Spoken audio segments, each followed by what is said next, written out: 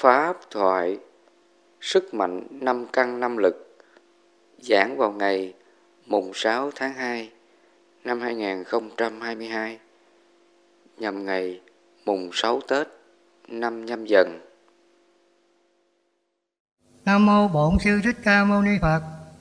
Đệ tử tên Đặng Thành Vinh, 66 tuổi, ở xã Tân An, huyện Càng Long, tỉnh Trà Vinh. Hôm nay là ngày mùng 5 tháng Giêng năm Nhâm Dần. Anh em huynh đệ tỉnh Trà Vinh có cái duyên lành về đây, trước là kính lễ Phật, sau đó là kính lễ Tết thầy, chúc sức khỏe thầy. Và nhờ vì chúng con là những cư sĩ hữu học, nhờ thầy ban ngố cho chúng con một bài pháp khai thị cho chúng con, khai tâm khai tánh sáng suốt để chúng con hiểu được chánh pháp của Đức Phật mà noi theo tu hành. Nam mô Bổn Sư Thích Ca Mâu Ni Phật. Hôm nay là ngày mùng 6 Tết. Quý Phật tử từ các nơi Trà Vinh, Long An về đây để thăm và chúc Tết thầy trong những ngày đầu năm mới. Nhân đây thầy cũng có vài lời chia sẻ gửi đến quý Phật tử nhân ngày đầu năm mới. Thì như chúng ta được biết, năm nay là năm Nhâm Dần. Theo cái phong tục của người dân Việt Nam chúng ta là mình vui xuân Tết cổ truyền năm Nhâm Dần. Năm Nhâm Dần là năm con cọp, mà con cọp tượng trưng cho sức mạnh, thấy không? Mà ở đây chúng ta phải hiểu sức mạnh đây là sức mạnh của trí tuệ, sức mạnh của điều thiện, sức mạnh của sự tu tập, hóa giải các tâm phiền não bất thiện tham sân si của ta. Từ đó mình mới an lạc được. Cho nên là ở đây là chúng ta đề cập đến những sức mạnh đó. Cho nên Đức Phật Ngài có dạy cho mình, nó có cái bài kinh, thầy cũng quên cái tên rồi. Thì Đức Phật Ngài cũng nói về sức mạnh. Mà sức mạnh đây là gì? Là sức mạnh của chánh pháp, sức mạnh của sự giải thoát, sức mạnh của nội lực tu hành. Thì trong chánh pháp của Phật nói chung là tất cả những gì Phật dạy chúng ta, khi mình tu tập hành trì nó đều tạo ra cái sức mạnh. Thí dụ như là Đức Phật Ngài có dạy mình là cái pháp ngũ căn ngũ lực. Nó gồm có là ngũ căn, là 5 căn. 5 căn là gì? Là tín căn, tấn căn, niệm căn, định căn và tuệ căn. Thứ hai là ngũ lực. Ngũ lực là gì? Gồm có là tín lực, tấn lực, niệm lực, định lực, tuệ lực. Đó là 5 cái lực. Thì chúng ta phải hiểu là 5 cái lực này nó chỉ cho là 5 cái sự giải thoát từ nơi chúng ta. 5 cái lực này nha, là 5 cái sự giải thoát từ nơi chúng ta. Trước hết là Phật dạy mình là 5 căn. 5 căn là tín căn, tấn căn, niệm căn, định căn và tuệ căn. Và tín căn là gì? Tín căn là niềm tin đó. Niềm tin từ sự học tập, từ sự giác ngộ.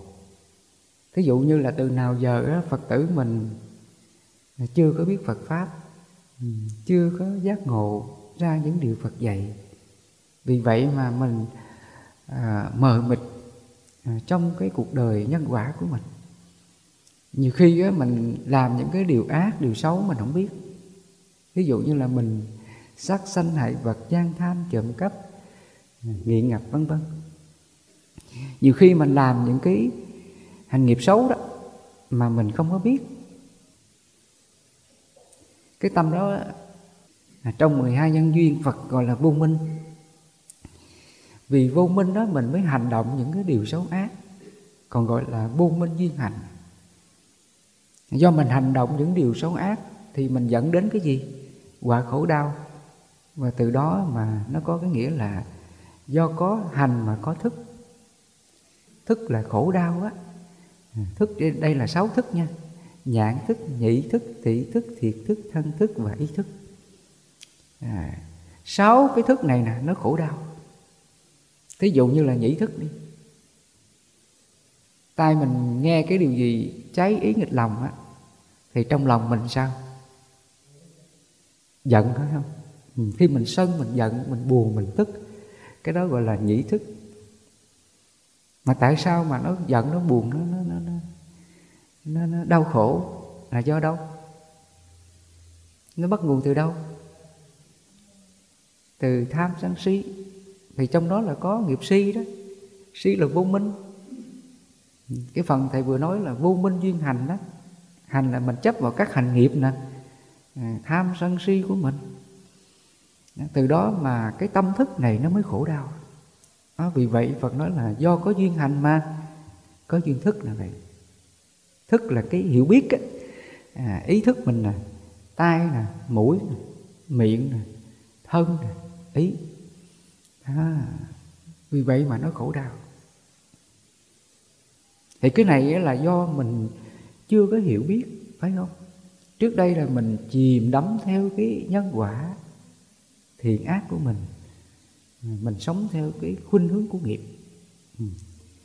Trong kinh Phật gọi là sống theo bộc lưu á. Bộc lưu là dòng thác. Cái nghĩa của nó là gì? Bộc lưu là dòng thác, dòng suối. Mà khi mình té xuống cái dòng thác, dòng suối đó thì sao? Nó trôi đi, nó cuốn đi mà không cứu được. Một người nào mà rớt xuống dòng thác, dòng suối rồi, nó có sức mạnh của nó cuốn đi, không làm chủ được. Thì ở đây Phật dạy cũng vậy. Bộc lưu của nghiệp nghĩa là tham sân si trong lòng của mình. Vì nó mà mình mới tạo nghiệp. Vì nó mà mình mới đau khổ đó. Vì nó mà mình bất an đó. Thí dụ trong lòng mình nó còn tham sân si á, mình nghe cái chuyện gì xấu thì sao? Nó lo lắm, mình bất an lắm.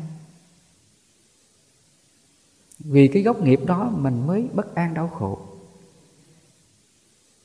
Cho nên ở đây là để cho mình thoát được cái nghiệp xấu này thì mình phải học cái pháp của Phật để tự làm chủ ra những gì mà mình đã lỡ tạo, mình đã thọ quả báo. Để từ từ mình biết tu tập, mình biết tỉnh ngộ để mình hóa giải các phiền não đó. Và muốn như vậy thì mình phải sao? Phải nghe vi diệu pháp. Nghĩa là mình nghe những điều chánh pháp của Phật dạy đó. Thí dụ hôm nay quý Phật tử mình đến đây nghe thầy chúc Tết. Nãy giờ mình lắng nghe đó, mình hiểu từ từ đó phải không? Mình đang thấm, mình hiểu từ từ. Cái đó là mình đang tính căn đó. Thì giảng đến đâu mình hiểu đến đâu là cái tính căn này nè, nó sẽ trau dồi lên, nó sẽ hiểu ra. Cái đó gọi là tính căn. Tính căn là niềm tin. Khi mình nghe, mình giác ngộ được những gì Phật dạy một cách thực chất, một cách đúng đắn với những hành nghiệp của mình. Khi mình hiểu ra được rồi thì đó là tính căn đó. Mà khi mình có tính căn rồi để từ nay mình được an lạc, mình được hạnh phúc, mình được hết khổ đau thì mình phải tinh tấn, nỗ lực để mình hành trì cái gì Phật dạy. Đó là tín lực nha. Tín lực là niềm tin vững chắc bằng sự giác ngộ đó. Và cái tín lực này nó cũng sẽ tăng trưởng dần dần. Thí dụ là Phật tử mình á, về mình tu tập, mình áp dụng những điều Phật dạy. Thí dụ như là Phật dạy mình là từ bi hỷ xả đi ha, thì trong cuộc sống mình á, nó có nhiều cái bất như ý, nhiều cái điều xấu đến với mình. Và khi những cái chuyện đó nó đến á,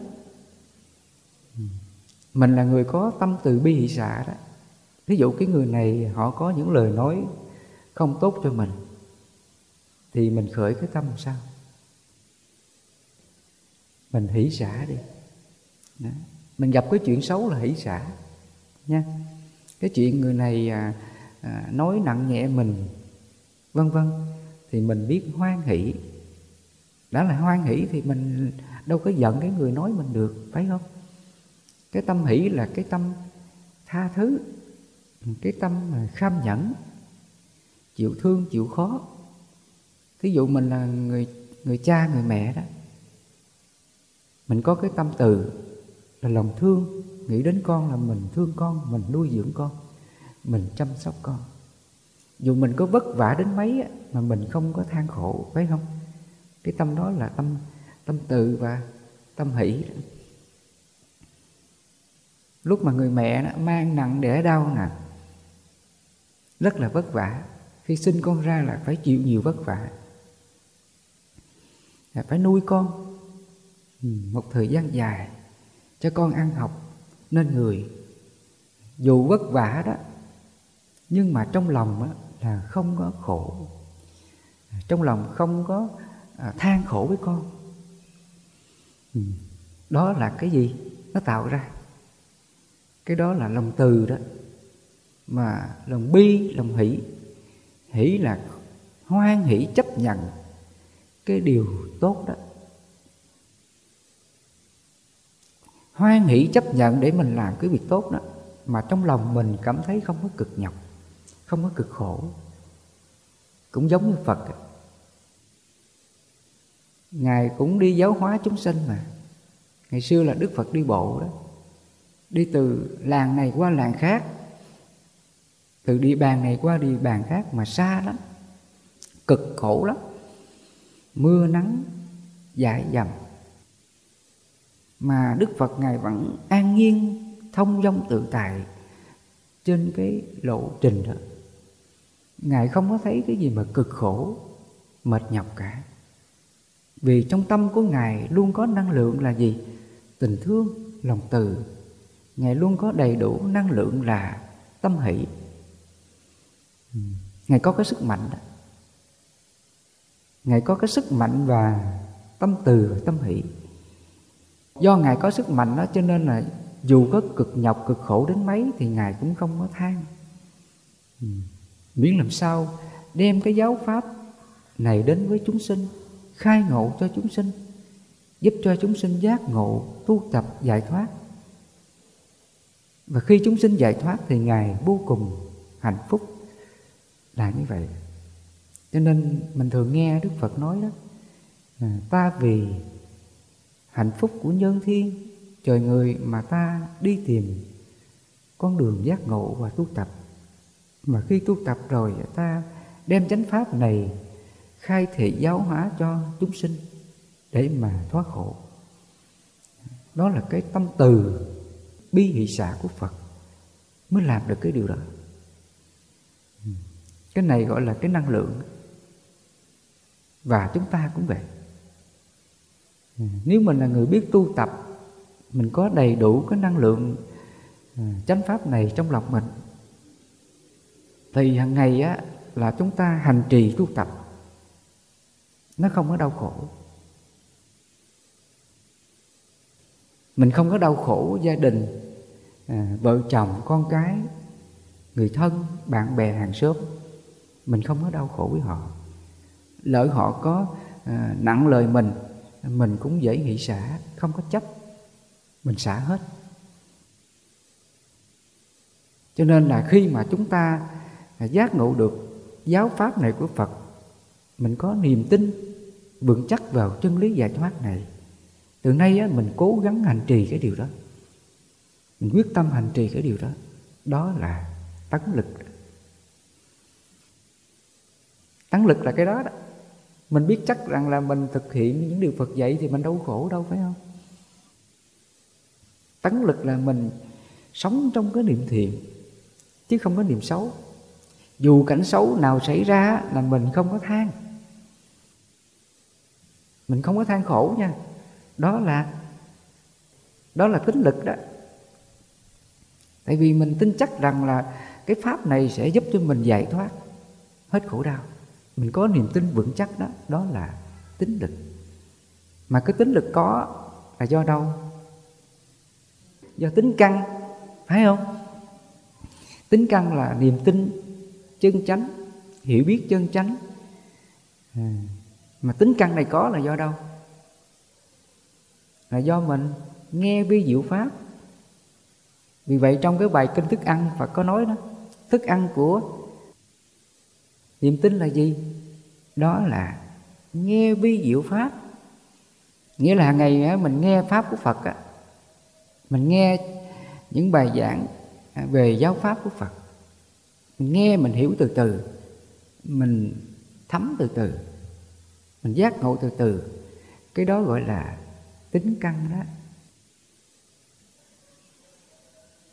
Lúc mà mình đang nghe đó, mình hiểu ra từ từ, đó là tính căn. Cái niềm tin chân chánh nha. Mình hiểu được cái nhân quả một cách rõ ràng. Mình hiểu về khổ nè, nguyên nhân của khổ nè, diệt khổ, con đường đưa đến diệt khổ. Đó là tính căn đó. Từ nào giờ chúng ta mình học về cái pháp tứ diệu đế của Phật, mình giác ngộ một cách rõ ràng, thực chất, mình hiểu nó đúng đắn. Nếu mà mình gây hại cho chúng sinh á, ví dụ như là mình sát sinh hại vật, nếu mà mình phạm vào cái giới này thì mình sẽ chịu nhiều cái quả báo về sau này. Mình sẽ bị chịu nhiều cái khổ về sau này.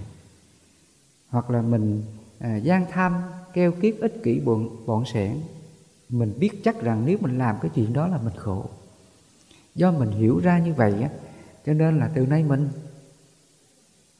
sao? Mình mới bỏ nó đi. Mình nghe được vi diệu pháp đó. Và khi mình nghe được vi diệu pháp đó, mình hiểu ra như thật như vậy á, thì từ nay cái lòng tin mình sao? Nó được tăng trưởng lên. Đó là tính căn đó.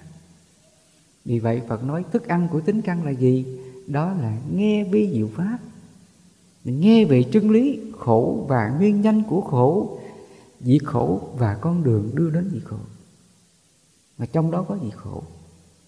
Mà diệt khổ là gì? Nghĩa là mình không làm điều ác thì mình không có khổ. Ví dụ như là mình muốn hết khổ về nghèo khổ đói khát thì mình đừng có tham lam, ích kỷ, keo kiết, bòn sẻn. Mình biết mở lòng mình ra, biết san sẻ những điều tốt đẹp cho mọi người. Mình không ích kỷ gì cho mình. Mình biết nhường nhịn từng chút một cho mọi người xung quanh mình. Khi mình hiểu ra như vậy và mình biết ứng dụng cái điều hiểu đó, thì từ từ cái nghiệp tham sân trong lòng mình từ từ nó đoạn diệt. Cái đó là diệt đế đó. Và khi mình diệt đế rồi á, thì từ nay mình không còn tạo nghiệp xấu á, thì cuộc sống mình sao? Sẽ được bình an, phải không? Cái bước đầu tiên á là nó diệt đi cái tham lam ích kỷ của mình. Rồi sau đó mình hưởng cái quả là bình an. Mình được may mắn, mình được hạnh phúc, mình không có bị nghèo khổ đói khát, làm ăn thất bại nữa. Mình tránh xa những cái quả khổ đó.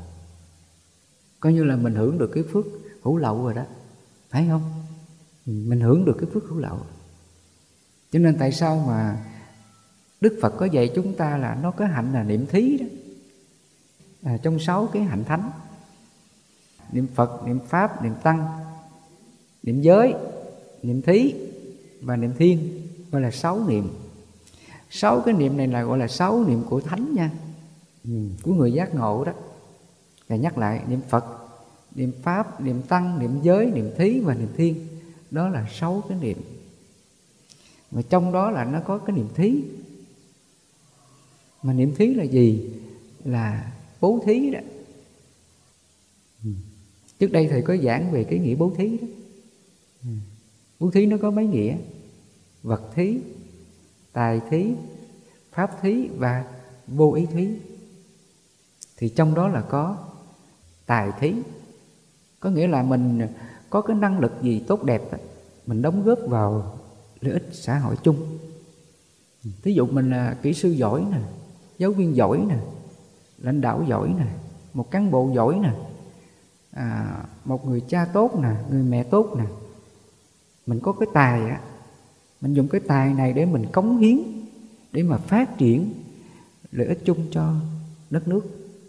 Mà khi mình đóng góp cái tài này á, là mình bằng cái tâm thiện lành, mình làm bằng cái tâm là vô vụ lợi đó. Mình cống hiến, mình hy sinh để mà phát triển chung cho đất nước, mà không có tư lợi riêng. Mình làm tốt cho mọi cái ngành nghề của mình. Thí dụ là mình là người giáo viên tốt, mình dạy cho tốt. Mình là người kỹ sư tốt, mình làm cho tốt. Mình là người buôn bán giỏi thì mình làm cho tốt. Và trong đó là mình không có tư lợi riêng, không có tiêu cực đó. Thì cái đó cũng gọi là tài thí. Nó cũng tạo ra cái phước cực kỳ lớn. Còn vật thí là mình biết chia sẻ, nhường nhịn những điều cho người khác. Còn pháp thí là mình đem cái đạo lý, đem cái giáo pháp của Phật chia sẻ cho mọi người, để cho mọi người giác ngộ và biết tu tập, xả bỏ các tâm phiền muộn đau khổ, để mà hướng đến an nhiên, an vui hạnh phúc. Cái đó gọi là pháp thí. Cho nên là trong cái niệm thí nó có những cái niệm, nó có những cái nghĩa như vậy. Hàng ngày mình biết tu tập, mình trưởng dưỡng cái tâm này. Do mình biết tu tập, mình trưởng dưỡng cái tâm thiện như vậy á, thì những cái quả lành sẽ đến liền. Cuộc sống mình lúc nào cũng may mắn, không có thiếu thốn về vật chất.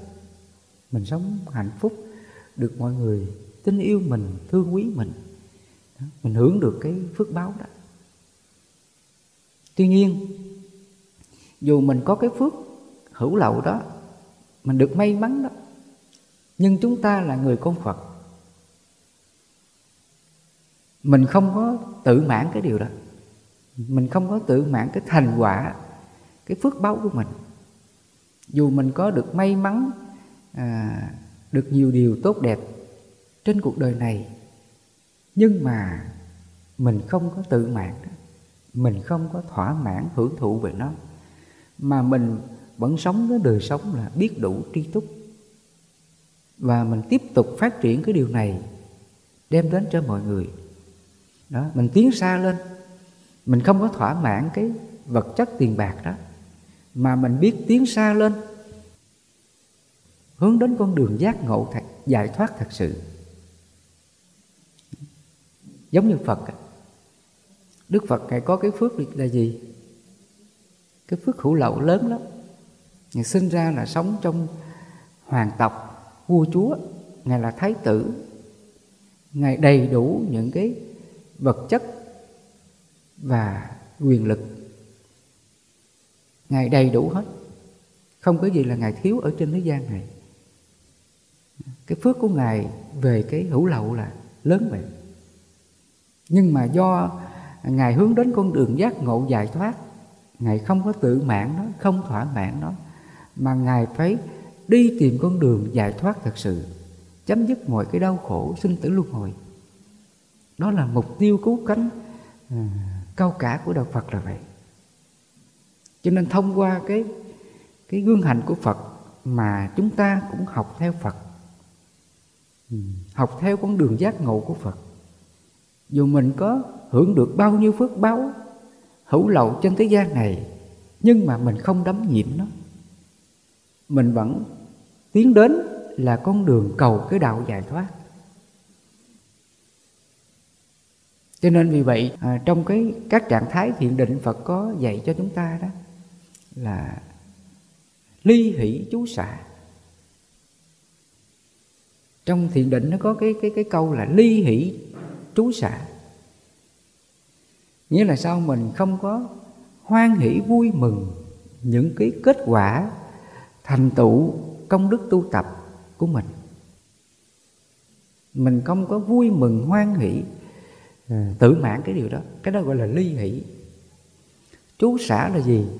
Là mình xả, mình không có chấp điều đó vào lòng, để tâm mình luôn bất động, để tâm mình luôn giải thoát niết bàn.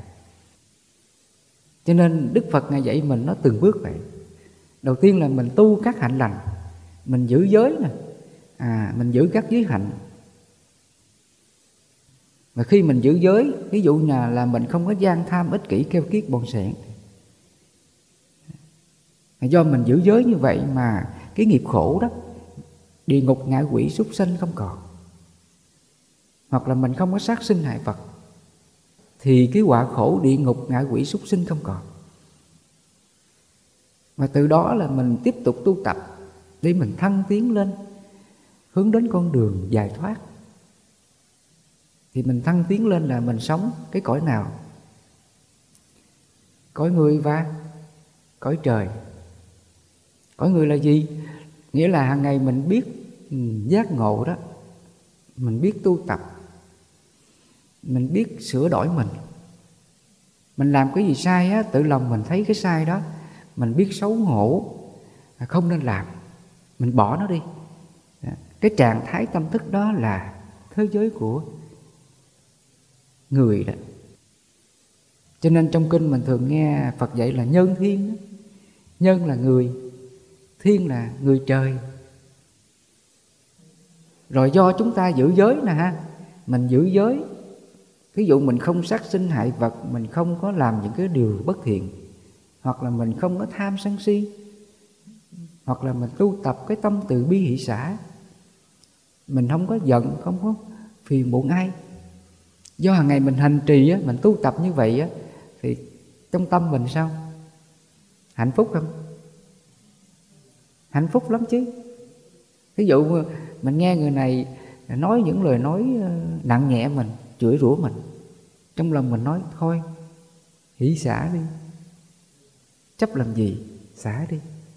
Rồi khi mình nói xong, mình tác ý xong, thì trong lòng mình buông hết, xả hết, không có chấp giữ cái điều xấu đó. Thì lúc đó tâm mình nó an lạc không?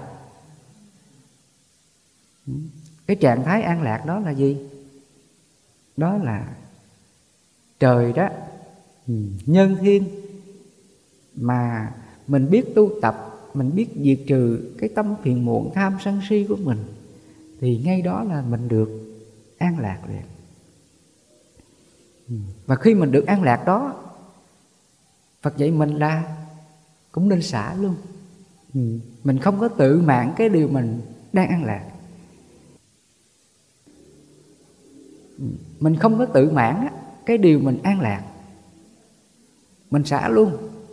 Mình có niềm vui, mình có hạnh phúc, nhưng mà mình không có tự mãn đó, không kiêu mạn đó. Thì đến đây Ngài dạy mình, Đức Phật Ngài dạy mình cái pháp là gì? Xả lạc, xả khổ, xả niệm thanh tịnh, diệt trừ hỷ ưu và cảm thọ trước. Cái lạc này là lạc của giải thoát nha. Lạc của ly dục, ly bất thiện pháp, lạc không có tham sân si đó. Thí dụ hàng ngày Phật tử mình trau dồi cái tâm là từ bi hỷ xả đi, mình không có tham sân si với ai hết, mình sống vui vẻ, cởi mở, tha thứ hết. Vì vậy mà lòng mình không có đau khổ, lòng mình lúc nào cũng khinh an hỷ lạc, hạnh phúc tràn ngập.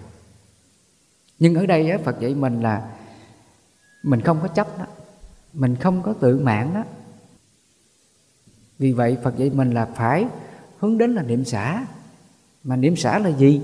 Đó là xả lạc, xả khổ. Mà xả lạc đây là lạc của giải thoát nha, chứ không phải là lạc của Không phải là lạc của cái mình ăn ngon vân vân, không phải cái đó. Mà cái lạc này á là cái lạc của thanh tịnh tâm, của cái tâm thanh tịnh. Khi cái tâm mình không còn tham sân si á, thì trong lòng mình nó an lạc lắm. Cái lạc này Phật gọi là ly dục ly bất thiện pháp định sinh hỷ lạc. Cái lạc này nó cao thượng lắm. Nó thuộc về là các lạc của thiền định đó. Sơ thiền nè, nhị thiền nè, tam thiền nè và tứ thiền. Cho nên vì vậy mình thường nghe Đức Phật nói đó, ly dục ly bất thiện pháp định sinh hỷ lạc. Dục là tham sân si.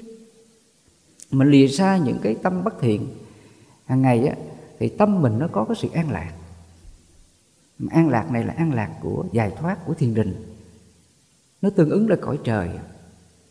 Sơ thiền thiên, nhị thiền thiên, tam thiền thiên và tứ thiền thiên. Cái lạc này là hạnh phúc lắm. Nhưng đến đây á, Phật dạy mình phải xả nó luôn. Xả lạc, xả khổ, xả niệm thanh tịnh. Niệm thanh tịnh là gì? Là cái niệm không còn tham sân si mạn nghi đó. Đến đây là cái tâm mình nó an tịnh, tịch tịnh, cực kỳ hạnh phúc. Nhưng Phật dạy mình xả nó luôn, không cố chấp nó luôn. Và từ đó vị này sẽ đạt được cứu cánh niết bàn. Vị này an trú vào niết bàn, không còn luân hồi trong tam giới, dục giới, sắc giới và vô sắc giới. Mình tu tập an lạc, mình còn tự mãn nó, hỷ ưu về nó, thích thú về nó, thì nó còn nằm trong tam giới. Tam giới là gì? Dục giới, sắc giới và vô sắc giới. Thì những cái này trước đây thầy có giảng rồi. Sau này Phật tử mình có hiểu về tam giới thì nghe lại những cái bài pháp thoại cũ, thầy có phân tích rất là kỹ. Cho nên khi mà chúng ta đã hiểu ra những gì Phật dạy như vậy đó, thì trong lòng mình được khai ngộ. Mình có cái niềm tin về chánh pháp này. Mình học về chánh pháp này, đó là tính căn. Do mình có tính căn đó, hàng ngày mình áp dụng ngay cuộc sống của mình, ngay cái hiện tại đó. Thí dụ hôm nay Phật tử mình đang nghe thầy giảng đó, đang nghe thầy chúc Tết, nghe thầy thuyết pháp, mình giác ngộ ra về mình áp dụng cái điều đó ngay cuộc sống liền, ngay cái hiện tại đó. Mà khi mình áp dụng được, lòng mình cảm thấy rất là an lạc. Thí dụ lỡ trong gia đình có chuyện gì không hay, mình tự nhắc lòng mình, thôi hỷ xả đi, chấp làm gì. Khi mình xả xong, tâm mình sao? An lạc liền. Nói đến đây thầy kể câu chuyện như thế này. Lúc trước thầy có nghe một cái câu chuyện này. Có một Phật tử hàng ngày họ cũng nghe thầy giảng về cái phương pháp xả tâm á. Ví dụ ai có làm cái điều gì phật lòng mình cứ nhắc tâm xả đi, đừng có chấp. Do Phật tử hàng ngày cứ huân tập như vậy á, thì có lần nọ đó, đang chạy xe trên đường á, có một cái người chạy phía sau là tông vào, cả hai đều ngã xuống hết. Mà khi ngã xuống á, thì cái người mà tông Phật tử này á, đứng dậy còn hùng hổ chửi lại. Người ta đã gây tai nạn cho người khác mà không xin lỗi, đằng này là đứng lại là chửi nữa, chửi cái Phật tử này. Thì khi mà Phật tử này đang lồm cồm đứng dậy thì nghe chửi nữa, thì ngay đó là chánh niệm liền, mới tác ý rằng là thôi đi, nó là nhân quả của mình, khiến mình bị người này tông mình, họ chửi mình thì một lát họ cũng đi mà. Trong lòng tự nhủ vậy đó, vừa tác ý xong là tự nhiên là nhẹ nhõm liền. Không thấy mình là bị tai nạn đau đớn, không thấy giận buồn cái người mà chửi mình. Sau đó cái người Phật tử này đi về nhà, mà từ lúc mà bị tai nạn đó đến nhà là trong lòng là sao? nó khởi lên một cái cảm giác là khinh an hỷ lạc, toàn thân như vậy đó. Không thấy mình bị là tai nạn, không thấy là mình bị những cái điều xấu xảy ra, mà trong lòng vẫn là bình an. Và những lúc như vậy đó, Phật tử này á càng thấy cái niềm tin vào cái chân lý này của Phật. Những lúc mà mình có những cái biến cố đó, những cái hoạn nạn đó, mà biết hành trì, biết tu tập đó, thì cái niềm tin này nó càng tăng trưởng lên. Thấy cái giáo pháp của Phật tuyệt vời, quá tuyệt vời. Mình hưởng được cái hạnh phúc tràn ngập như vậy. Cái đó gọi là tín lực đó. Cho nên cái tín lực nó là thành quả của sự hành trì tu tập mà đem đến hạnh phúc giải thoát cho ta.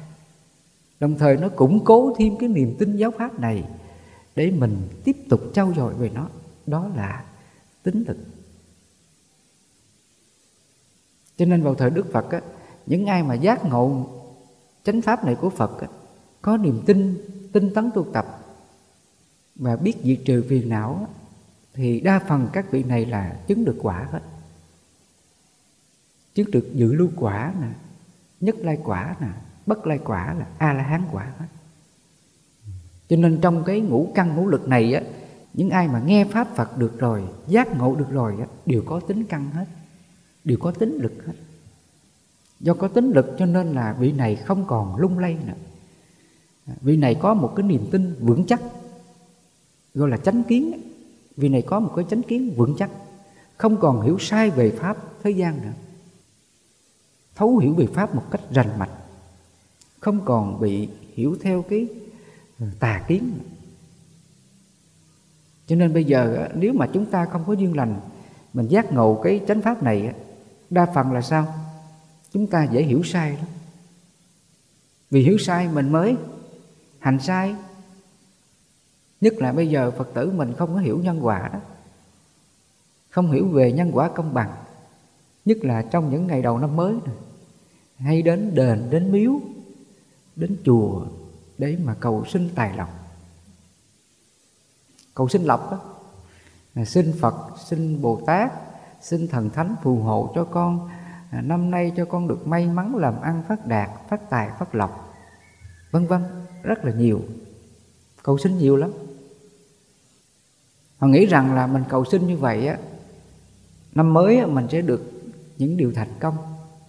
Họ nghĩ rằng là có Phật Thánh phù hộ họ đó. Thì cái điều này có xảy ra không quý Phật tử? Không có xảy ra được. Tại vì Đức Phật Ngài đã khai ngộ cho mình cái định luật nhân quả công bằng rồi. Thấy không? Mình đã hiểu nhân quả công bằng á, mình biết rằng nếu mình làm ác á là mình khổ, nếu mình làm thiện thì mình hết khổ.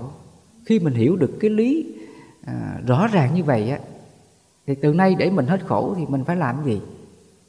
Làm thiện thôi. Mà khi mình làm thiện thì cái quả lành nó tự đến.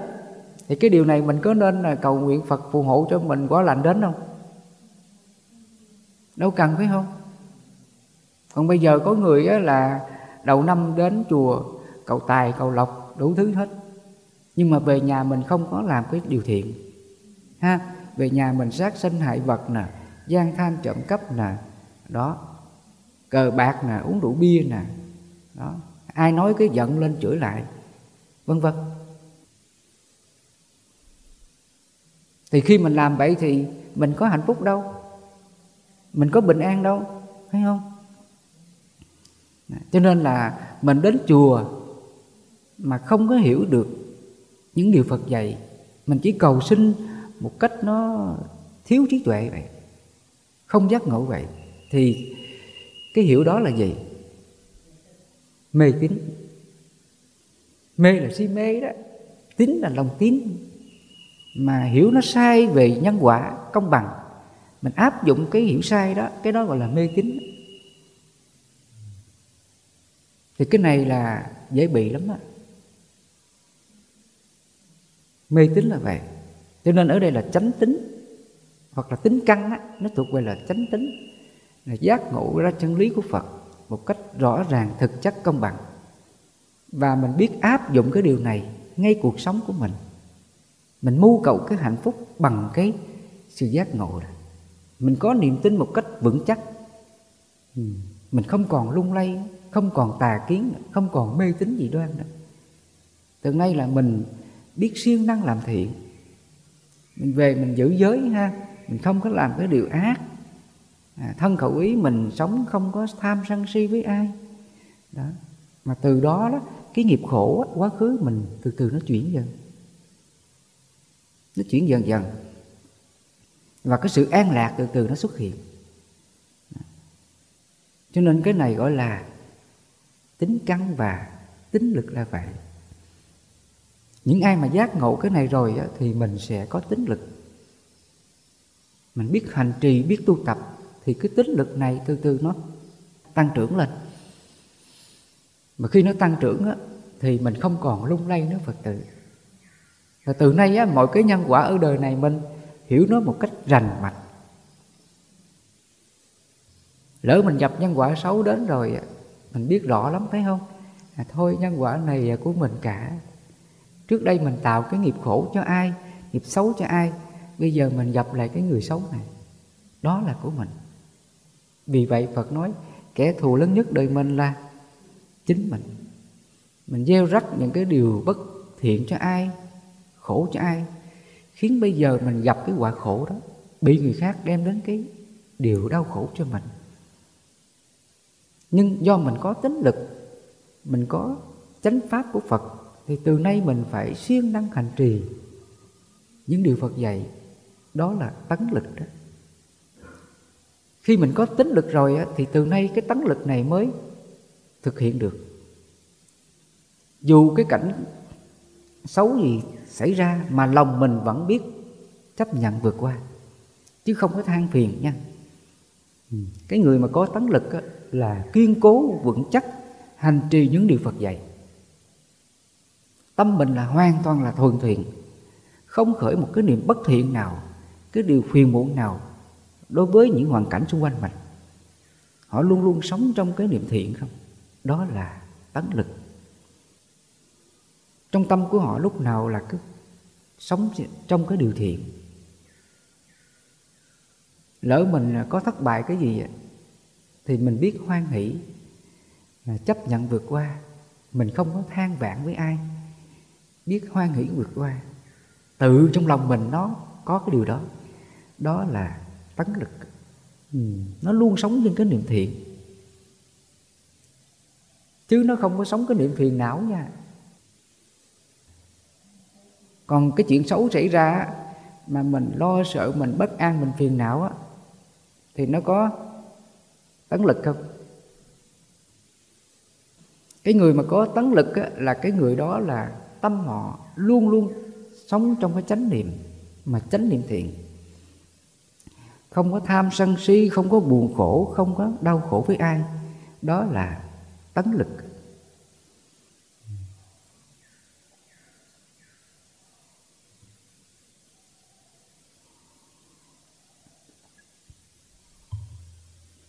Do họ sống tấn lực như vậy, hàng ngày lúc nào cũng sống trong cái niệm giải thoát, niệm hỷ xả, niệm thương yêu và tha thứ, niệm không có tham sân si. Vì vậy mà trong tâm họ lúc nào cũng bình an, lúc nào cũng giải thoát. Họ không có khổ chút xíu nào hết. Dù cảnh xấu, cảnh khổ xảy ra rất nhiều, nhưng mà lòng họ vẫn bình an hạnh phúc. Đó là niệm lực đó. Niệm lực là niệm giải thoát, niệm bất động, niệm thanh thản. Dù cảnh khổ đến mà trong lòng họ không có khổ, họ vẫn an nhiên tự tại trước những cái biến cố đến với cuộc đời của họ. Họ vẫn tự tại an nhiên, không có than phiền, không có than khổ. Đó là niệm lực đó. Cho nên niệm lực nó cũng là sức mạnh. Vì vậy hôm nay á, là thầy nói về sức mạnh của chánh pháp của Phật. Sức mạnh này là sức mạnh của sự tu tập, của trí tuệ, của chuyển hóa nghiệp phiền não của mình, tham sân si của mình, thì mình mới có được an lạc. Mà khi mình có cái sức mạnh an lạc rồi á, thì cái khổ nó không còn đến với mình nữa. Mình dùng cái từ là vô nhiễm, bất động luôn, tự tại luôn. Ví dụ trước đây á, lúc mình mới tu á, ai nói cái gì mình giận liền ha. Lúc mình chưa biết tu á, ai nói là giận cả ngày, thậm chí là giận cả tháng luôn. Có người chấp mãi là giận cả năm luôn, suốt đời luôn. Cái giận đến mức độ vậy đó. Còn bây giờ đó mình giác ngộ rồi, mình được nghe giáo pháp của Phật, mình có tính căn rồi. Từ nay mình phải biết hành trì. Do mình hành trì đó, là mình thấy có an lạc, mình mới có được niềm tin này. Đó là tín lực. Mình cố gắng mình phát triển cái điều này, mình tiếp tục tu tập nữa, không gián đoạn, giữ vững niềm tin vào giáo pháp này. Và từ đó những cái nghiệp á, của mình nó giảm dần.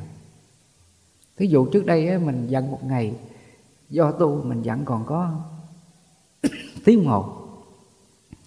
Mà khi mình thấy mình còn giận nữa thì mình tự xấu hổ lòng mình nữa, mình biết xả nữa, mình nhắc mình xả tâm nữa, thì nó còn giận nhiêu? 10 phút ha. Nhưng 10 phút nó còn giận phải không? Thì đến đây mình tiếp tục xả tâm nữa, mình nhắc nữa, mình nhắc riết rồi nó còn nhiêu? Còn phút. Mà còn phút là còn giận phải không? Trong lòng mình nó còn giận, nó chưa hết. Thì đến đây mình tiếp tục tu tập tác ý xả tâm nữa. Nghe ai nói điều gì đó, nó vừa khởi lên cái niệm bực thì mình chánh niệm ngay, cái tâm này còn bực, xả liền. Thì ngay đó là chỉ còn nhiêu? 1 giây. 1 giây mà nó còn giận nữa là chưa hết đâu nha. Tiếp tục chánh niệm xả tâm nữa. Thì lần khác người này đến nói mình đủ thứ chuyện hết, mà trong lòng dửng dưng không còn khởi lên một chút xíu nào nữa, không còn khởi lên một mảy may, một chút xíu cái tâm giận nữa, thì cái tâm đó là hoàn toàn chứng được chân lý rồi. Cái tâm đó là ngộ đạo, cái tâm đó là chứng đạo rồi. Khi mà mình đã thanh tịnh hoàn toàn rồi, cái sân mình đã không còn nữa, rỗng không như vậy, thì cái trạng thái đó là bất động. Cái trạng thái đó là định lực. Nó không còn triền cái, tham sân si mạn nghi, không còn trạo cử, không còn đau khổ nữa. Cái tâm đó là bất động niết bàn. Và từ nay á, cái người kia không còn làm mình khổ nữa. Cái tâm mình nó vô nhiễm luôn rồi. Cái đó gọi là định lực. Niệm lực là niệm giải thoát, niệm hoàn toàn là thuần thiện. Do mình có cái niệm lực như vậy mà mình không còn cố chấp cái điều gì ở đời nữa, xấu tốt ở đời nữa, mình biết buông xả hết. Thì đó là định lực.